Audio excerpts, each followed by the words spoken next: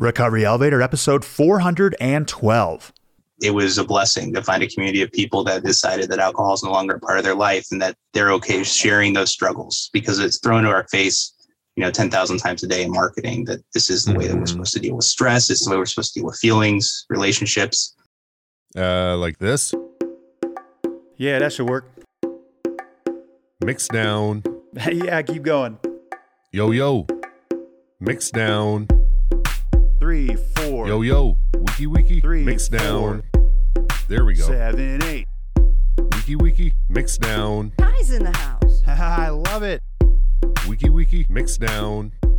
There we go. 3, 4. Welcome to the Recovery Elevator podcast. My name is Paul Churchill, and I'm excited to be here with you today.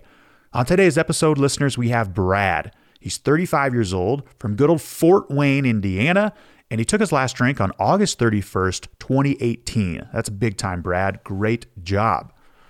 Listeners, I want to say thank you to all of our Cafe chat hosts. You guys do an incredible job. And before we get any further, let's hear from a fantastic sponsor, Exact Nature. Exact Nature was founded by a father and son in addiction recovery. Exact Nature's all-natural CBD products are specially formulated to help you face the exceptional challenges of recovery, and we are so grateful to have them as our sponsor. Beat your cravings with their Detox Blend. If you are interested in learning more, head on over to exactnature.com and use the promo code RE20 to receive a 20% discount on your order. That is RE20 at exactnature.com.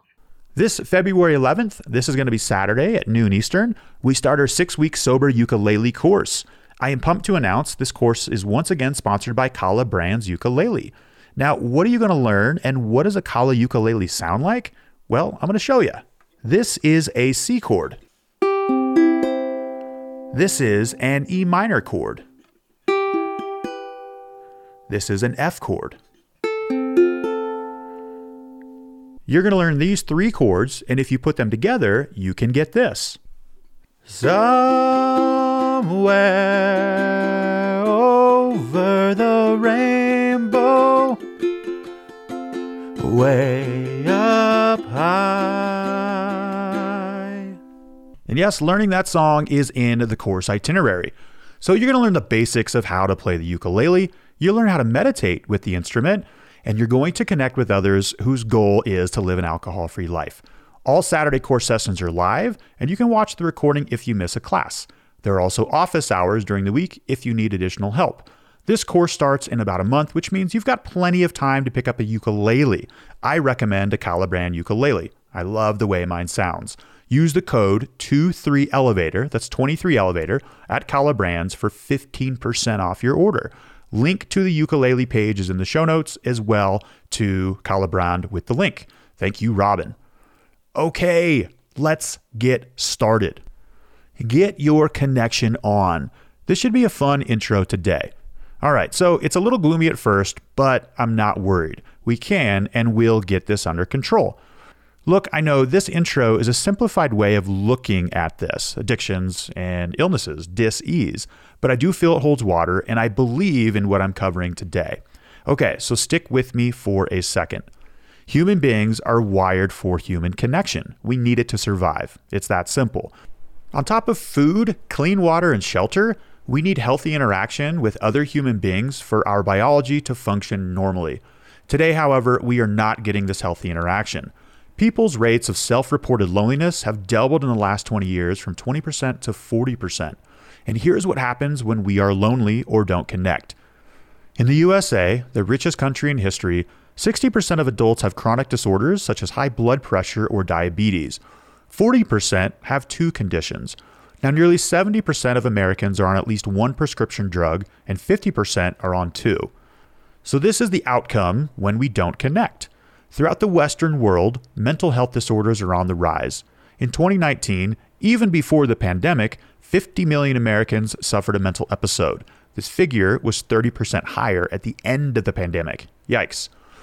In Europe, according to the authors of a recent international survey, mental health disorders have become the largest health challenge of the 21st century.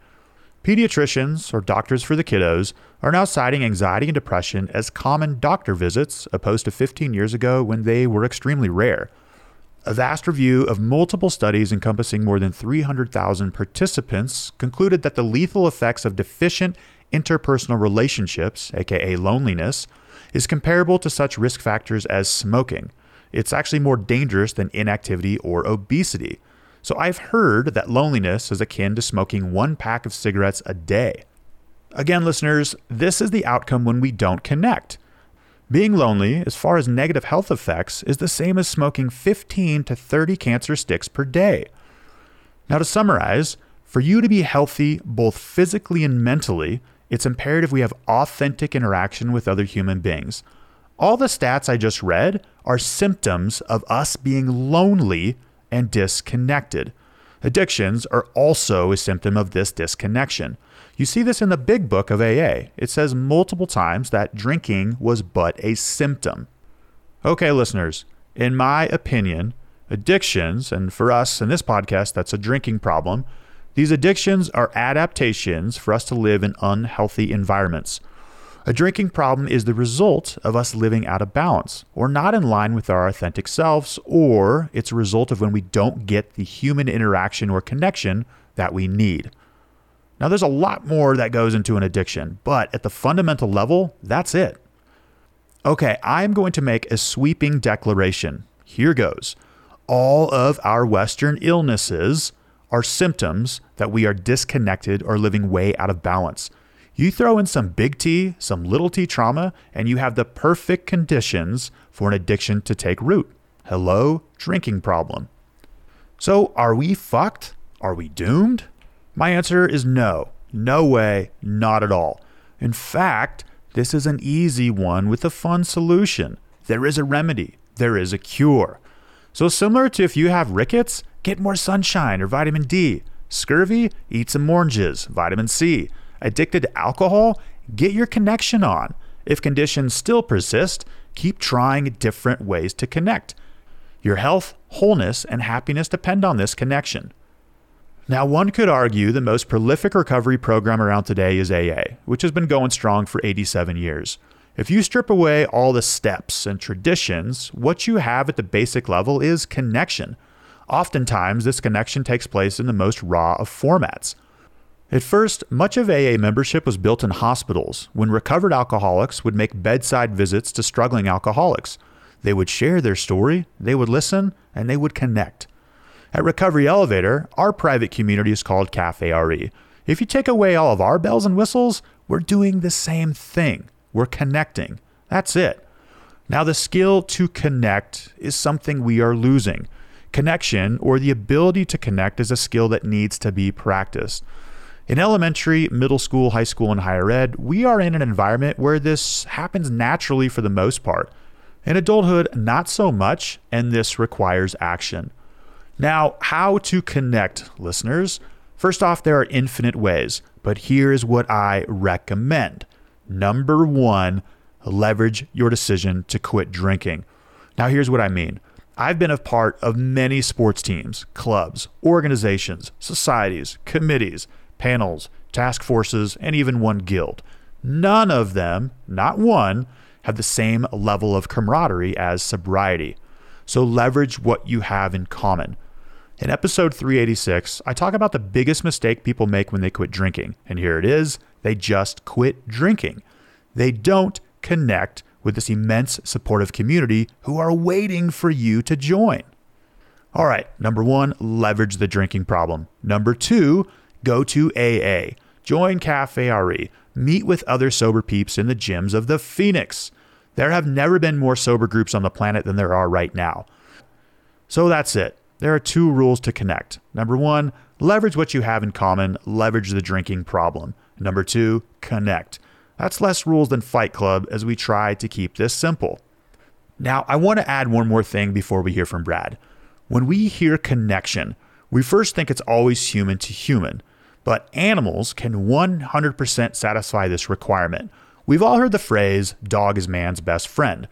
In the depths of my addiction in 2014, it was my standard poodle, Ben, who saved me. Many people have said, Paul, I want to thank you for your podcast, but you all need to thank my dog, Ben, who is my lone thread of connection on this planet. This was the connection that got me sober. All of you are keeping me sober. It's neat how this works. Listeners, I hope you've enjoyed our intro today. I'm certain you've heard the word connection over 20,000 times on this podcast, and you're going to hear it 20,000 more times. That is how important connection is. And now a word from our sponsor, BetterHelp, before we hear from Brad. How many times have you felt like you can't make positive changes in your life if you aren't feeling 100%? I know that for me, I don't always feel like I'm at my best. I've learned through therapy, though, that not feeling my best does not equal to not feeling empowered. I can accept my emotional wobbles and still feel empowered to take care of myself and my mental health. We have agency. We can get to the point where we trust ourselves enough to move forward in the right direction. If you're thinking of giving therapy a try, BetterHelp is a great option. BetterHelp is convenient and flexible. Also, it's entirely online. You can fill out a brief questionnaire to get matched with a licensed therapist and switch therapists at any time for no additional cost. If you want to live a more empowered life, therapy can get you there. Visit betterhelp.com/elevator today to get 10% off your first month. That's BetterHelp, HELP.com/elevator. Recovery Elevator, please help me welcome Brad. Brad, how the heck you doing today? Oh, awesome. It's a cloudy day out there, but it's a nice day to be online with you. So excited. Well, I appreciate you taking the time, my dude. It's been a while since we visited, so it'll be nice to have a little catch up. It's good to see you. Thank you for coming on the show. Audience, we've got a return guest today. Brad was on episode 217. And if I remember from the page I looked at 4 seconds ago, I think he had something like 167 days of sobriety. Why don't you tell us, when was your last drink and where does that put you today? Yeah. My last drink was August 31st, 2018. It puts me over 4 years at this point, round in 4.25 years. So nice job, brother. That's amazing. How are you feeling, my dude? Life's never been better. I'll be honest. Living sober is such a rewarding way to live life. And I'm just really happy that I got the opportunity to get sober at that time I did. That's cool, man. Well, I want to encourage listeners to, I think it's fun to do and to hear some of these repeat guests. And I want to encourage people to go back and take a listen to episode 217 and then come back and listen to this or listen to this first. It doesn't matter. You do your order. That's fine. You do your thing. Anyway, but just, I know that with all of us, there's like a natural, there's just an evolution that takes place within us in the way that we view ourselves and our recovery. So it'll be cool to kind of see where the growth has taken place. But before we get into that, let's get to know you a little bit, Brad. Can you tell us a little bit about yourself, where you're from, what you do for a living, age, married, family, things like that. And most importantly, what do you like to do for fun? Yeah, absolutely. I'm from Northeast Indiana. I was born in Fort Wayne, Indiana, went to school down in Indianapolis for a period of time, and then eventually moved back up here. I have a wife and a daughter who's now 5, and we have 2 little rescue dogs. I apologize if you can hear them. So that's my family. Currently, I'm in a sales role. So I do some sales and I work remote. So as they say, the hardest steps are getting from the bedroom to the office in that business. I really enjoy spending time with my family and being a part of my family finally. And also I enjoy playing golf. That's something I've always enjoyed. That's one of my free time things, involved in my church, and just enjoy living life with my friends and even my friends in the AA recovery community as well in my local area. I love what you said, finally being a part of your family. Yeah. I think that says something about where you're at and where you've come from. And this is a pet friendly podcast. So if we hear a little barking, that's fine. They've been kind of cooped away all day, so I can't guarantee anything, but you'll probably hear them. So it goes. All right, man. Well, let's do what we came here to do, Brad. Yeah. Let's talk a little bit about your story. Let's start with with your introduction to alcohol, what did that look like? And let's walk it forward. Yeah, my first beer, I think I was 16, and I was at my uncle's campfire. There was a graduation going on, and I had a beer, and my folks freaked out about it because that wasn't really in my nature to do. There wasn't a lot of aha moments. This is great. And I kind of stayed sober up until I got into college. So I was pretty scot-free going into my teenage years. And then I went to school. And of course, drinking is a part of that in a lot of ways, unfortunately. Started kind of just dabbling in it, to be honest with you. Had a couple of roommates and things like that kind of made drinking something that was kind of a social activity. To be honest, it didn't really ramp up until my sophomore year of college. I was blessed with an opportunity to go over to England, and I got around some people that lived more of the fraternity sorority lifestyle. And I went to a small Christian university, so I wasn't used to being around that. Oh, so a little bit of a change of pace, huh? Yeah, I was 20, man, and I was having the time of my life in my own mind. You know, I was drinking every night. I was hanging out till wee hours of the morning, being that American tourist, seeing some really cool parts of the world. I actually almost got arrested in Ireland for public intox. I was with some people that might have been an indicator, but it was, you know, kind of a party lifestyle then. We were drinking by the spire that they have, and Bobby came up behind me and like tapped me with a nightstick. He's like, "Hey man, you got to throw that away. We're not allowed to drink in public in Ireland." And I just kind of looked back at him and was like, "I didn't know that about Ireland, but apparently you're not allowed to walk around with booze." So I went on that experience, and I came back, and I was turning 21, and I had all the stories, and I thought I was a big storyteller, and you know, I've been there, done that, seen that. Kind of I look back at my younger self, and I'm like, man, I was cocky. You know, started going and frequenting the bars around campus and going, you know, to house parties and things like that. I noticed that I was never happy with just one drink at that point. I turned into kind of a binge drinker, which it'd be anywhere from, you know, 3 to 4 drinks minimum when I go out, if not 5. I always made it to class, graduated magna cum laude. Don't know how I did it, some aspects of it. Got into the workforce really around when we had that big recession, and it was hard to find work. Found a good job for a while. And my drinking ramped up because I was kind of going to a different environment from being a student to being an adult. Started drinking, you know, probably 3-4 days a week. And I drink to excess. I'm sure I come into the office and I smelled like bourbon or whatever I was drinking at the time. Yeah, just a question. You know, I know in college is kind of the perfect recipe, just the atmosphere. You know, you're around your students, you're young, and that's just kind of, not that you don't have responsibilities, but they just look different. Yep. You said that your drinking ramped up like as you started working, and I'm just curious, like, did you find yourself with with peers that you were working with? Did the friendships carry over from college? Like as it ramped up, did the social environment, so to speak, change? Yeah, it was. I was working in a company full of folks that were like 20 years older than me. And I was the only one at my age doing what I was doing. So I was a bit isolated. And I had some friends that were doing their victory lap, as they call it, going on a 5th year of college. So I'd go back to campus on the weekends and party with them. So I was kind of in this weird mix of, I'm getting a paycheck now. And, I'm trying to, you know, still be myself at, you know, ripe age of 22, 23. It would get to the point where, you know, I was drinking to get drunk at that point, I'd say. Okay. Not that I wasn't when I was in college, but I was drinking to get drunk, you know, just because I was in kind of an awkward situation with work and kind of my life. Yeah. I think that's a lot of people. We have these stages in our life of transition.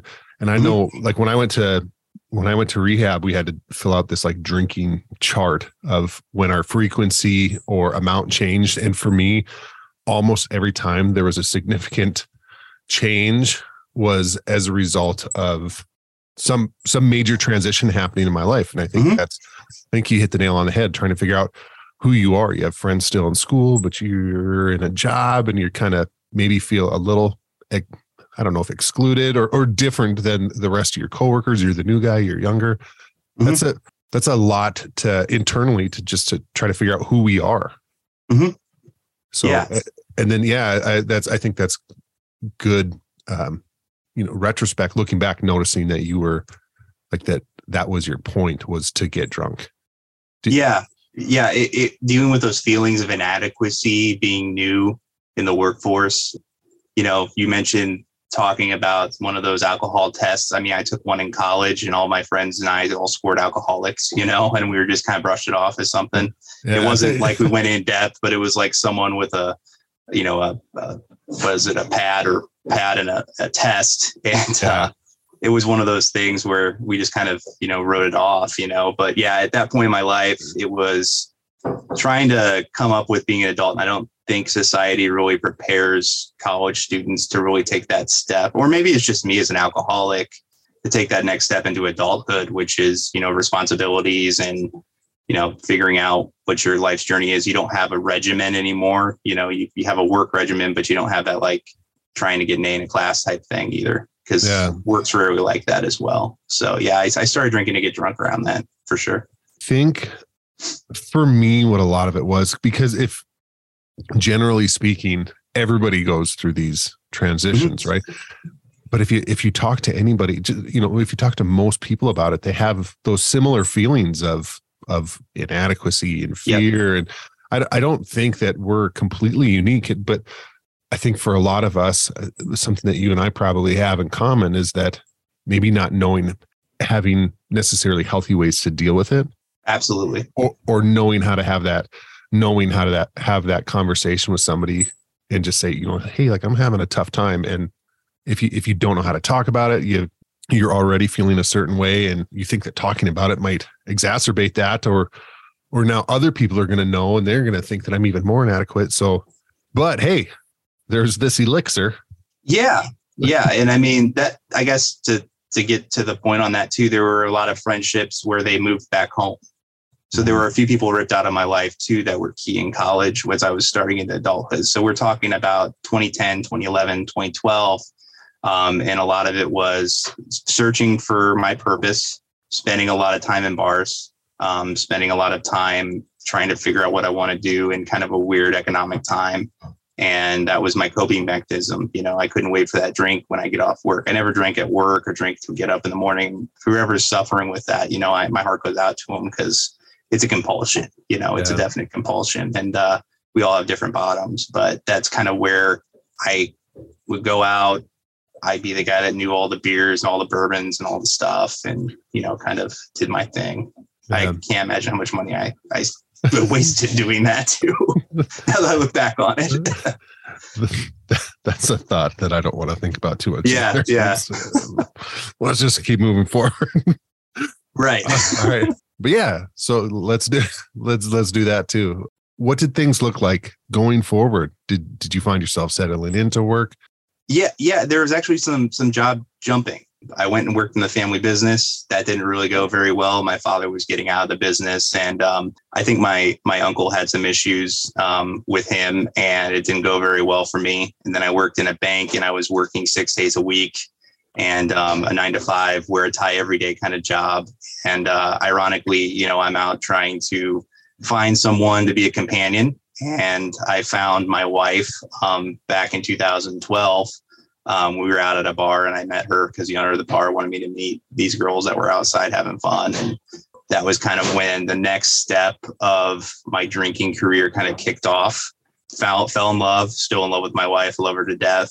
But we would spend a lot of our time going out to different cocktail bars, drinking. And, I'd always have maybe one or two too many, but it was all kind of a celebration of that. But there was always a feeling of inadequacy that I had about what I was doing. My wife's always had kind of this idea. She's a nurse practitioner.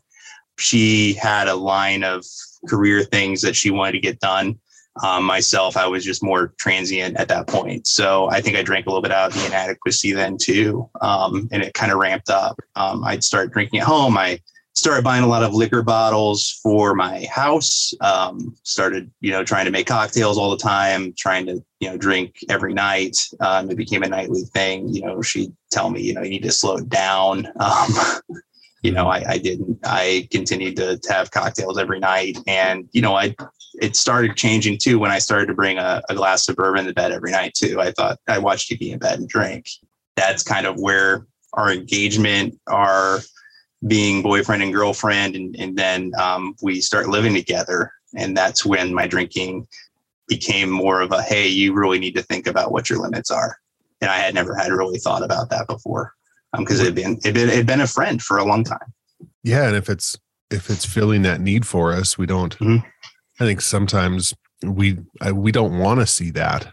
Like we don't want to see that it could be a problem because we know what it's providing us. And sometimes if we haven't hit those points where there's tangible consequences, it's what's the problem? I'm just doing my thing here. As you started to hear some of that language from her, where she was taking note, did you at that point, did you take a look at it? Did you brush it off? Did you defend it? I defend it. And then I'm Catholic, so we do Lent, and I gave up drinking for Lent. And I ended up getting to about day 39, and I had a glass of wine, and I just started drinking 2 or 3 glasses that night and got drunk. So there was conversations of like spiritually, can you figure that out? And yeah, there was a lot of defense to it. Like, oh, this is what everyone does. Am I different than anyone else? In my own mind, making excuses for it being good behavior, and being rewarded. I had the whole work hard, play hard mentality back then too. So I felt, well, I work hard to figure out what I want to do. And, she's just finishing up her graduate degree, and I'm kind of supporting the household at that point. So there was a part of me that thought this was like a well-deserved reward for, a hard week of work, and that was something that definitely, it was starting to drive a wedge in our relationship at that point. That pesky ego, man, she can get pretty toxic and take our heads to some places where we would say and do things that we normally wouldn't. But again, it's, I think, a mix of ego and then just addiction itself, trying to protect itself. Mm-hmm. Yeah, absolutely. It's one of those things that your ego it's so hard to stay drunk.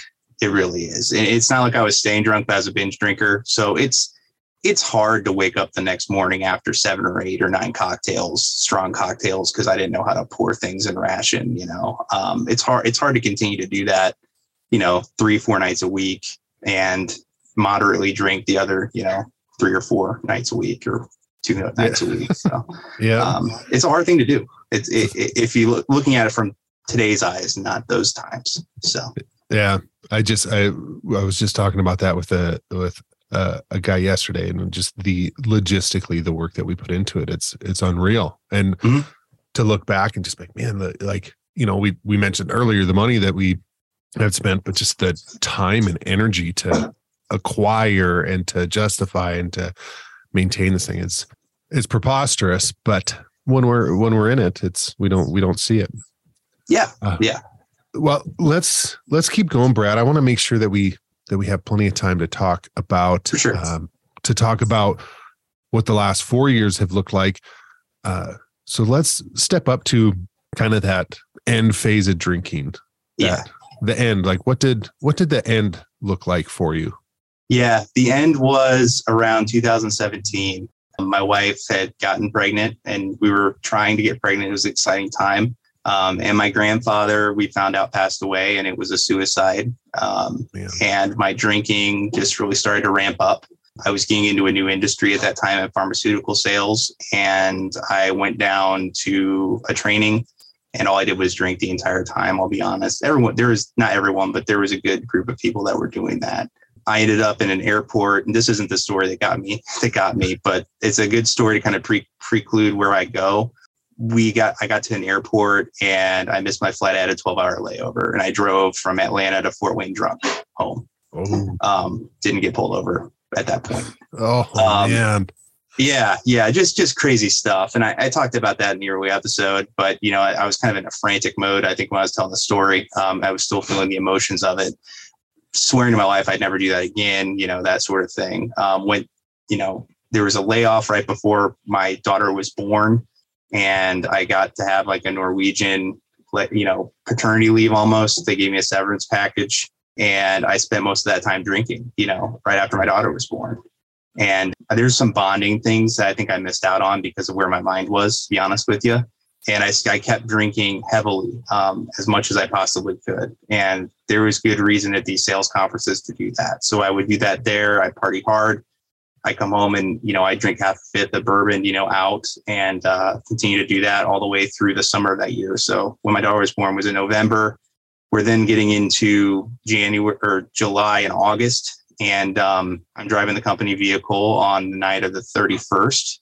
And I had some drinks at my parents' house, and I came home and I was just in one of those moods where I needed to get out and go. And I did that. And I could tell you I hit about 3 bars, and I don't know what happened after that point. I'll tell you, not kind of a sad story, but this is where I was at.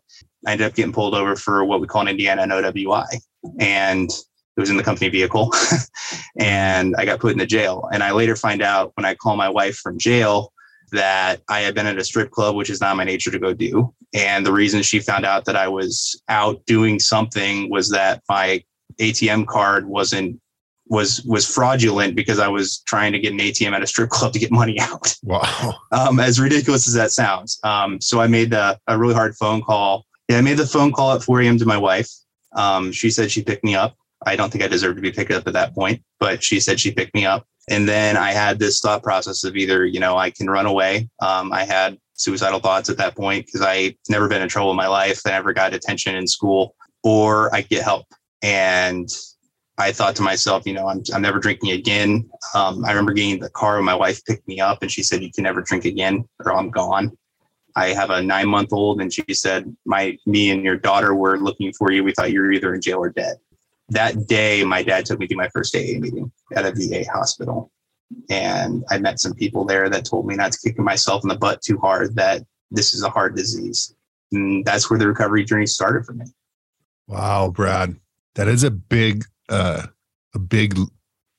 leap. And I'm so grateful that you looked at those decisions that you had on that morning and that you made the one that you did. And I'm sure your family is very grateful for that as well. I think so many of us, like we toe the line. You mentioned driving 12 hours, and I've got my version of that as well. Mm-hmm. Where I've done similar things that are just really not okay on any level, and we toe these lines because we don't. There's some consequences, but it hasn't been that tipping point necessarily. But yeah, that is a big whack. Like, hey, here it is to get locked up. And then, yeah, it was Labor Day weekend, and that was the thing. I didn't know if I had a job on Tuesday. I knew I had to be in court. I took a day sick. In my story, in 2017, I was a little frantic about it because I was still dealing with consequences. But I ended up going in front of a judge, and they dismissed my case. Wow. And my lawyer told me, go live your life. And I said, okay, I'll go live my life. And that included the AA regimen of 90 meetings in 90 days, getting a sponsor, have a great sponsor, work the steps with him. It was a blessing to find a community of people that decided that alcohol is no longer a part of their life and that they're okay sharing those struggles, because it's thrown to our face, 10,000 times a day in marketing that this is the way that we're supposed to deal with stress. It's the way we're supposed to deal with feelings, relationships. And that's where I found Cafe RE too, was I was free, somehow got the car, somehow got my license back. I don't know how I did it. My dad helped me, drove me around town about 5 ways to figure it out. But I remember on that third or fourth day on the road selling pharmaceuticals, finding sobriety podcasts. And I found Recovery Elevator. There was a lady that had, about 12 hours sobriety, and that really hit me. And I started listening and binge listen. Binging is not a part of my nature, of course. Binge listening to Recovery Elevator, and it really made a difference. Got some of the negativity out of my head. I didn't feel as alone. It was kind of like my pocket sobriety group, which was really cool. Yeah, there's something special. We say it over and over again on this platform and in our community. There's just something special about hearing a version of our story through somebody else, and just having that relatability, especially about something that we've felt so much shame about, that we've attempted to keep so hidden for so long. I think there's probably a lot of people listening who have families who have had some sort of consequence, struggles in their relationship as a result of the consequences of their drinking. So I'd like to dig into that a little bit. You said your dad took you to your first meeting. Your wife told you she never wanted you to drink again. What did those early days look like? And then what has that relationship between you and your wife? What did that look like in the beginning? How did you navigate all of that? And then versus, like walk us up to where you guys are today. Yeah. So the end of the story is that I eventually did get charged with an OWI. 6 months after, and that's when my interview at 217 happened. 6 months after this situation happened, the charges come up again, and I had to go do what I had to go do. Lost my job, went through the court system, breathalyzer in the car, that sort of thing. Those first 6 months of sobriety looked a lot like two people laying on different sides of the bed, staying in a marriage because it was the right thing to do and the spiritual thing to do that we believe in. And I learned the word living amends and making an amends to my wife every day. At that point, it only included not drinking. It didn't deal with, as we like to call in the program I'm in, my character defects. I thought that, if I stopped drinking, everything would be okay. That is true to a point, but there's a lot of emotions and things in my life that I had never dealt with or had the capacity to deal with as an adult. So those first 6 months looked like that. We went through the stress of doing the consequences for my actions again. I'll tell you, one of the best I talk about sometimes in meetings in AA is that when did you really commit to being sober? And I'll be honest with you, being in the drunk tank sober, having to rebook myself into jail for 5 hours, and getting to sit in the same spot that I sat in 6 months prior was the most cathartic and best thing that could have ever happened to me to establish that I wanted to live a life sober at that point. I continued on in the AA program, found a good home group, and that was a great thing for me. And then COVID happened and things were moving along pretty well. I started dealing with some things I need to deal with. I started becoming less selfish, still working on that, by the way. It's a never ending story though, right? Yeah, it's patience and dealing with that. But it really gets to the point of COVID and hanging on to the fact that most of the meetings weren't happening anymore.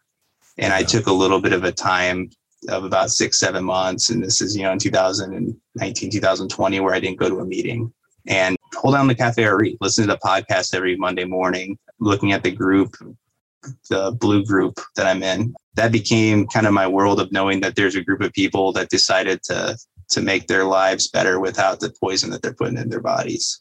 Started learning that, life can be something that is amazing and seen through sober eyes can be just as touching as numbing yourself. The cravings went away. That was a big deal. Going to a couple of family weddings and seeing the drunkenness there and having the cravings not be there. Not feeling like I had to be a part of that part of the party, Yeah. And losing some friendships too. There's some friends that all I have were drinking relationships with, and having to navigate that in the first year of sobriety was a big deal. But, going through the COVID aspect of everything, hanging on to some Zoom meetings, and then also with the Cafe RE event was incredible. But I did find myself lacking. And for me, with the digital age we're in, I felt myself lacking that personal connection. So I started going back to meetings about a year and a half ago on a weekly basis. And that's been really helpful for my sobriety. Yeah, I think there's something intangible about having those tangible relationships, and just it's a special thing that happens when you're looking across at someone who gets it. And again, like all of us have different stories. Hey, there's some puppies. We got some squirrels outside, I think. Sorry, give me a second. That's okay. My bad. That's okay. But yeah, all of our stories are different, but I think they're all the same as well. Yeah. Yes. I mean, we all drank. We all got to a point where we couldn't control it. And, that's at some point there's a breaking point, even though we all drank for different reasons and in different ways. I think that's the beauty of this disease, honestly, is hopefully we end up to this point, Yeah. You also mentioned relationships and losing or having to step away from some friendships and like family weddings, and just observing other people's behavior and realizing that's not for you.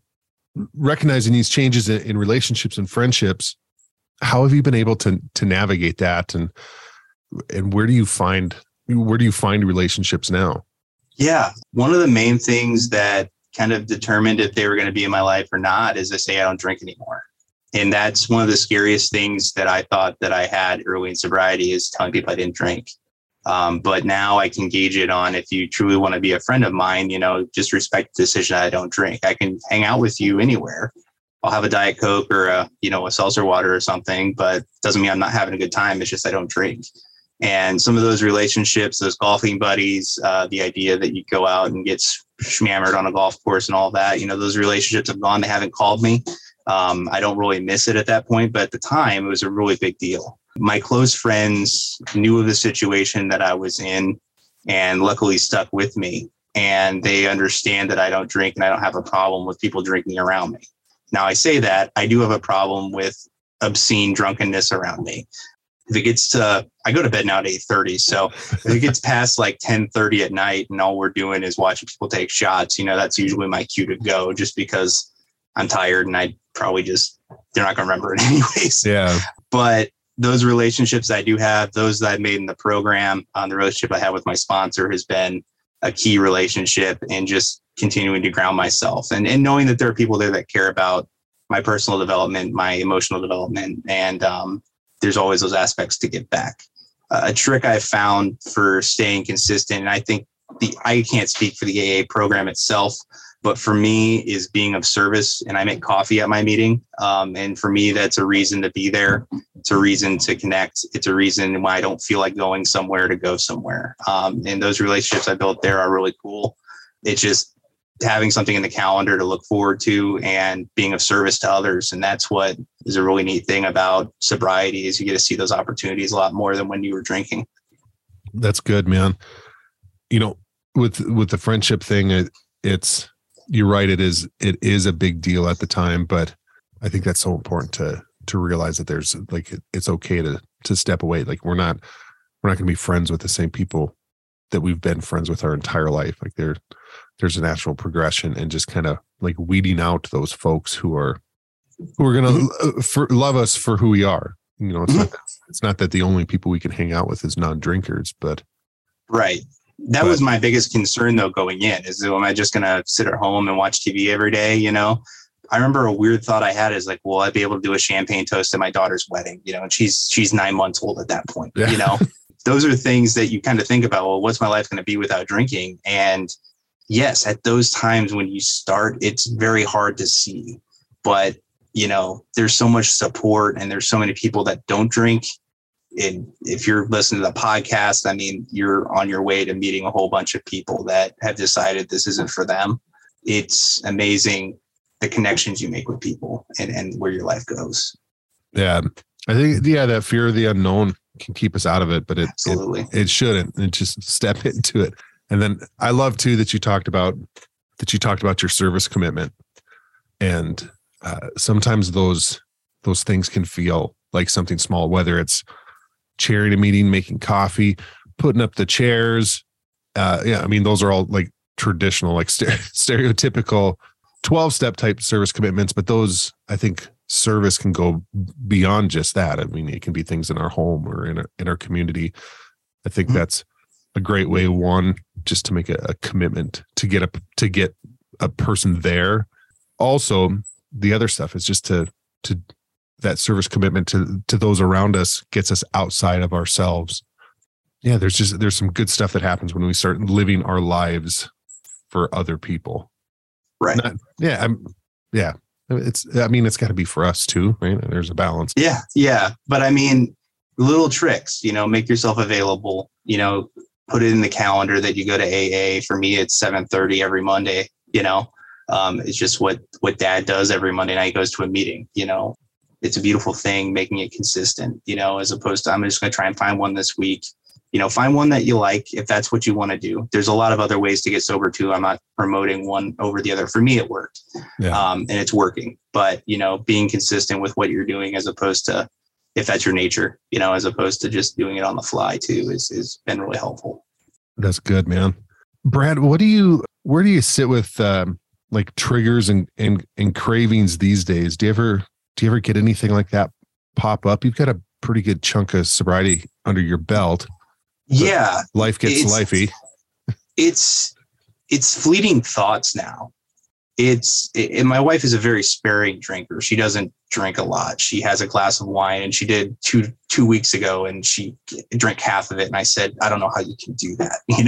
That's alcoholic in me being like, how do you not finish a glass of wine? But she's blessed with not having that issue. Sometimes in my head, when I'm stressed, when I'm not feeling balanced, that fleeting thought comes in like, oh, well, maybe you should have a drink. It's not directly that, but it feels like that anxious feeling like, oh, what, just get me out of my own head. I like to use the acronym HALT: hungry, angry, lonely, or tired. And usually it's one of those 4 things that's going on with me. And I address that need then. And it can get lonely. I think especially being a male in our society today, with children, it can get kind of lonely. And those are some of the times right now that I'm finding if the thought comes, it's usually just because I'm isolated, which ironically was one of the reasons I drank, was to not be isolated. Yeah. I'm an extrovert, so COVID was pretty tough. I feel you. It's not still going on, but I feel you. Disclaimer, like everybody has challenges, but I think challenges that you and I can relate to with each other, like being a dude in society today, I'm not going to say it's harder than being anybody else, but there's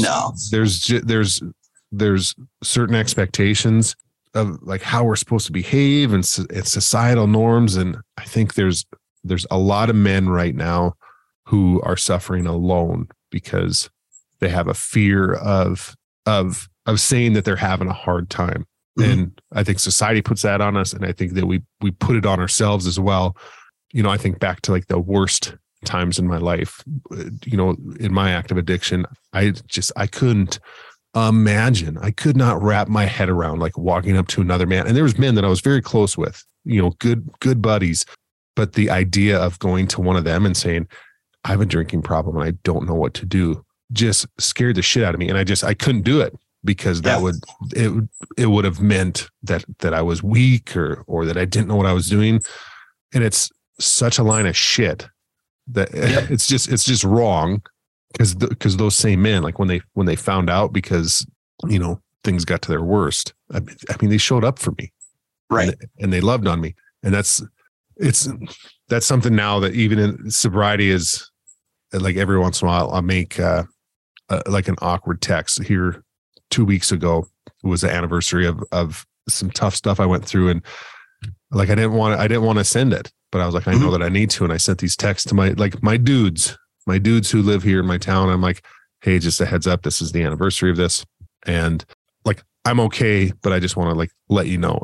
And the love and support from them they're just like, hey man, we're here for you. Like my buddy Joe called me later on. He's like, hey, are you doing okay? You doing all right? I'm like, oh my God, why are we so hesitant to look for that help or to accept it? I think it's there and waiting. Mm-hmm. But anyway. Yeah, I hear you. And those are the ones that have stuck with me too. I know Paul talks a lot about burying his shit, and I haven't done the big grand Facebook post. My gut's telling me maybe to do it at 5 years. I haven't done the big, hey, I'm sober now and whatever. But the friends and the people that I care about, my family, my friends, even new people, had a guy that was talking about a job, and he's like, are you the type of guy that I can go have some beers with? I'm like, hey, I don't drink, but I'll have a Diet Coke with you. No big deal. Having that mindset that this is a decision that's been made and there's really no coming back from it. That's been really huge in nurturing those relationships too. Is just being upfront and honest and living with integrity. It's hard to do though. In those first few months, it's hell, but eventually being honest about it, I've found very few people who have been like, oh, well, we can't hang out if you don't drink. I actually never had someone say that to me. Yeah. So, but the love and support you get for saying you don't drink is a cool deal. Definitely. That's great, Brad. And I think that makes you an asset to your community and to the people around you what a weird world that we live in. Because when you said you haven't made the Facebook post, I'm like, yeah, I know what that means. Like that's just an observation. That's a weird benchmark in the world today. Anyway, like TikTok post, I don't know. Whatever the kids are doing these days. I'm getting old, man. Yeah. If you do a TikTok dance announcing your sobriety, can you please send that to me? And it'll be tagged. Yeah, for sure. You don't want to see me dance. But even to have like those little conversations like that, or to have people in our life know, like it doesn't have to. I just talked about this, I think, in an intro or outro a month or so ago. It doesn't have to be this grand gesture, like just to be that person that to the people in our lives, they know, hey, that guy's a non-drinker. That guy's doing something different. It lets people know that we're there. Mm-hmm. And I think that's great. My favorite is one's too many and 1,000 ain't enough, Right. If they question you on it, they say, I've drank, it's just one's too many, 1,000 ain't enough, and they just look at you like, okay, I get it. I love, I don't intentionally make people uncomfortable, but I'm also like very honest about who I am. And I'm like, listen, nobody wants any of that shit to happen. Like, I promise you, Frank the Tank can't come back out of the woodwork. Yes, from old school. Frank the Tank doesn't exist anymore for me. So you don't want to meet that guy. I don't want to meet him. I want to punch him in the throat. Some days I'm like, wow, that guy came back. And that's the thing is that same person can kind of come back, and the emotions and the way you live your life, and that's where continually having a support group or having things like Cafe RE and the group are so important for me. Is it allows me to realize, wow, here's someone that's struggling with, I saw some struggling posts this weekend. Here's someone struggling with day 4, mm-hmm. It gets you out of your whole, like, oh, look what I can do. Sometimes I'm a fault. I can get into that mindset, and it's an amazing thing to see other people go along this journey too. And those that have a little bit of sobriety or none or considering doing it. I mean, you guys are inspirations to me. And I thought that was a line of crap when I first heard that from someone that had been sober for a period of time. So, yeah, that connection to some sort of recovery community. And it can look like anything, mm-hmm. It can be traditional 12-step Cafe RE. It can be a church group. It can be whatever, but having that connection to that is, I think it does a lot for us that have some time to just, again, it's an opportunity for that service work. And if we ever want to forget, like, oh, was it that bad? Yeah, it was. And that newcomer is going to tell you how bad it is. You're like, oh shit, that's right. Okay. Maybe we don't go back there. Yeah. And for me, it's a hybrid thing, being active in our community. And also for me, it's a 12-step program, that's what's cool about sobriety is you can Lego block it any way you want to. As long as there's Legos there and you're connecting them, that's what's the important part of it. That's right. Make it your own. Mm-hmm. Brad, the time has screamed by. Oh my. And we are at the rapid fire round. And there was the music that just played. Oh my gosh. The time is now. I asked Paul for that and he delivered. In 30 to 60 seconds, Brad, answer these questions. Are you ready, brother? Absolutely. Let's go. What was your biggest fear as you were thinking about quitting drinking? That I wouldn't have any friends and that I would be a very lonely person. What is a positive that you did not expect but received in recovery? One of the positive things that I've received is the ability to be vulnerable around really close people in my life. It's something that I didn't have back then, and that's something that I cherish today. Love that. What is your go-to alcohol-free drink? Right now it's Diet Coke. So I'm like John Daly, man, just slamming. I'm kidding. I like Diet Coke. I go back and forth between that and various seltzers. And I like ginger beer too. That's kind of fun. The sweetness isn't there as much. So ginger beer is a good deal. So I've had a few ginger beers. I don't drink a lot of it. Do you like a super spicy one or more of a mellow?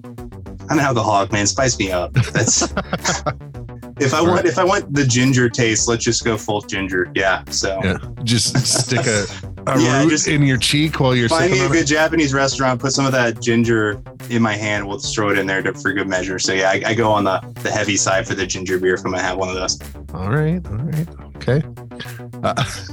What is your plan in sobriety moving forward?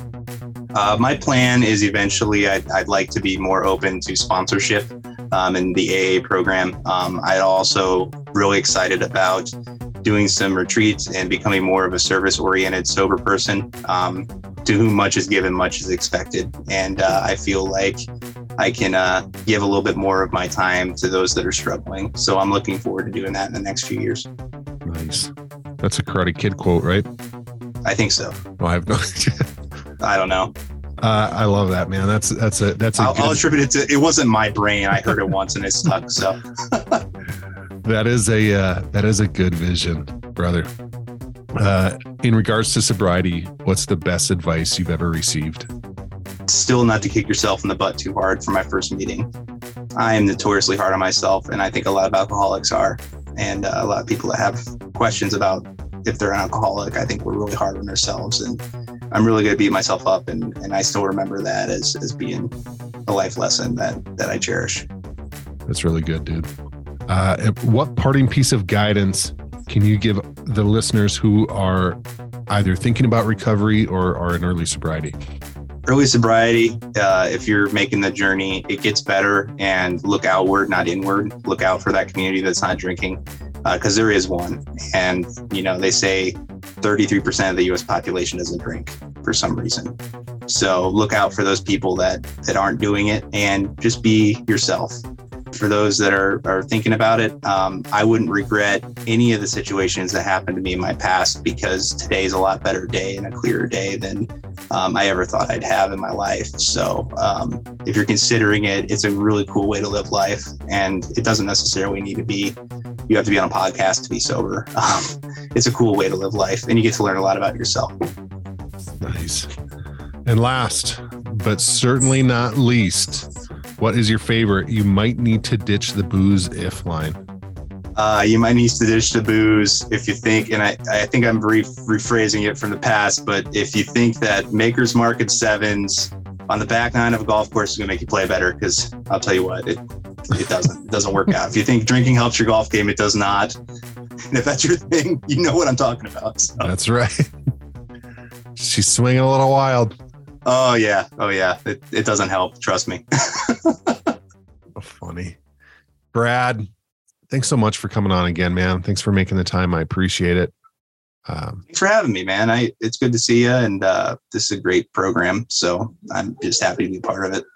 We live in a good time, man. We got a lot of support. We do. We got a lot of support out there. Not just even beyond the things that you and I talked about today. It's a good time to get sober. Might not feel that way if you're in it, but it's a good time to get sober. And I appreciate you sharing your story, dude. It's amazing how good we can connect now with people. And I appreciate you allowing me to share it. And if it helps one person, it helps one person. That's all that matters. So. Well, yeah, you've already helped at least one. Oh, please. All right, brother. I love you. Man. Love you too. Well. Recovery Elevator, thanks for listening. And thank you, Brad, for coming back on the show. You're going to help a lot of people today. I've seen a lot more conversations about dry January and the idea of being sober curious taking place lately. What's really cool is that these conversations are happening outside of my recovery spaces. In the news or from non-recovery friends on Facebook or at work, the idea of taking a look at your drinking is becoming a little less taboo. I say this fully aware that it's the season of New Year's resolutions, which is full of health and wellness goals, but that's okay. I think that any conversations we have are creating awareness, and the more we talk about the idea of not drinking, the more we normalize it. Listen to the conversations being had around you. Is there any way that you can share how not drinking has made your life better? We don't have to open up and share our whole life story while someone is pouring their morning coffee at work. But we could drop a little info, sharing that we too chose to step away from booze. Keep your ears open, RE, and trust your gut. You'll know if it's the right time to share. We took the elevator down, but we've got to take the steps back up. I love you guys.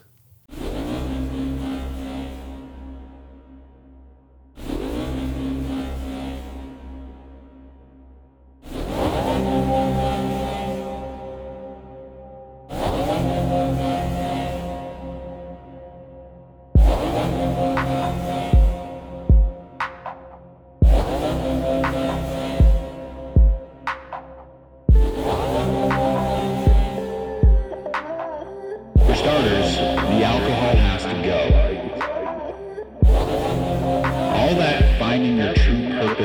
being the authentic you, being truly happy, none of that can happen with alcohol in your life. Don't take my word for it. Take a look at your past. Get clear. Be clear on why you're doing this. And then go get it.